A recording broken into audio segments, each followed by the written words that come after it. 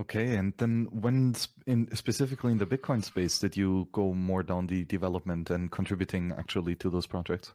I got a job at this research lab called CoBlocks in Sydney, and that's where I started working on engineering stuff around Bitcoin. Okay, so that's for doing atomic swaps with Ethereum and other blockchains.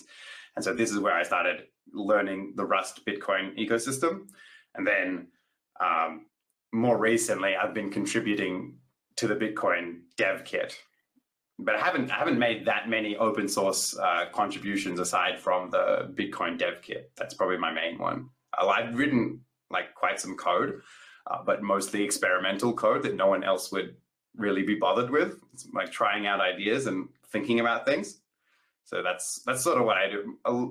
Half of the code, at least, is not really intended to be used by anyone. It's more like, does this idea work? I need to make it work in practice.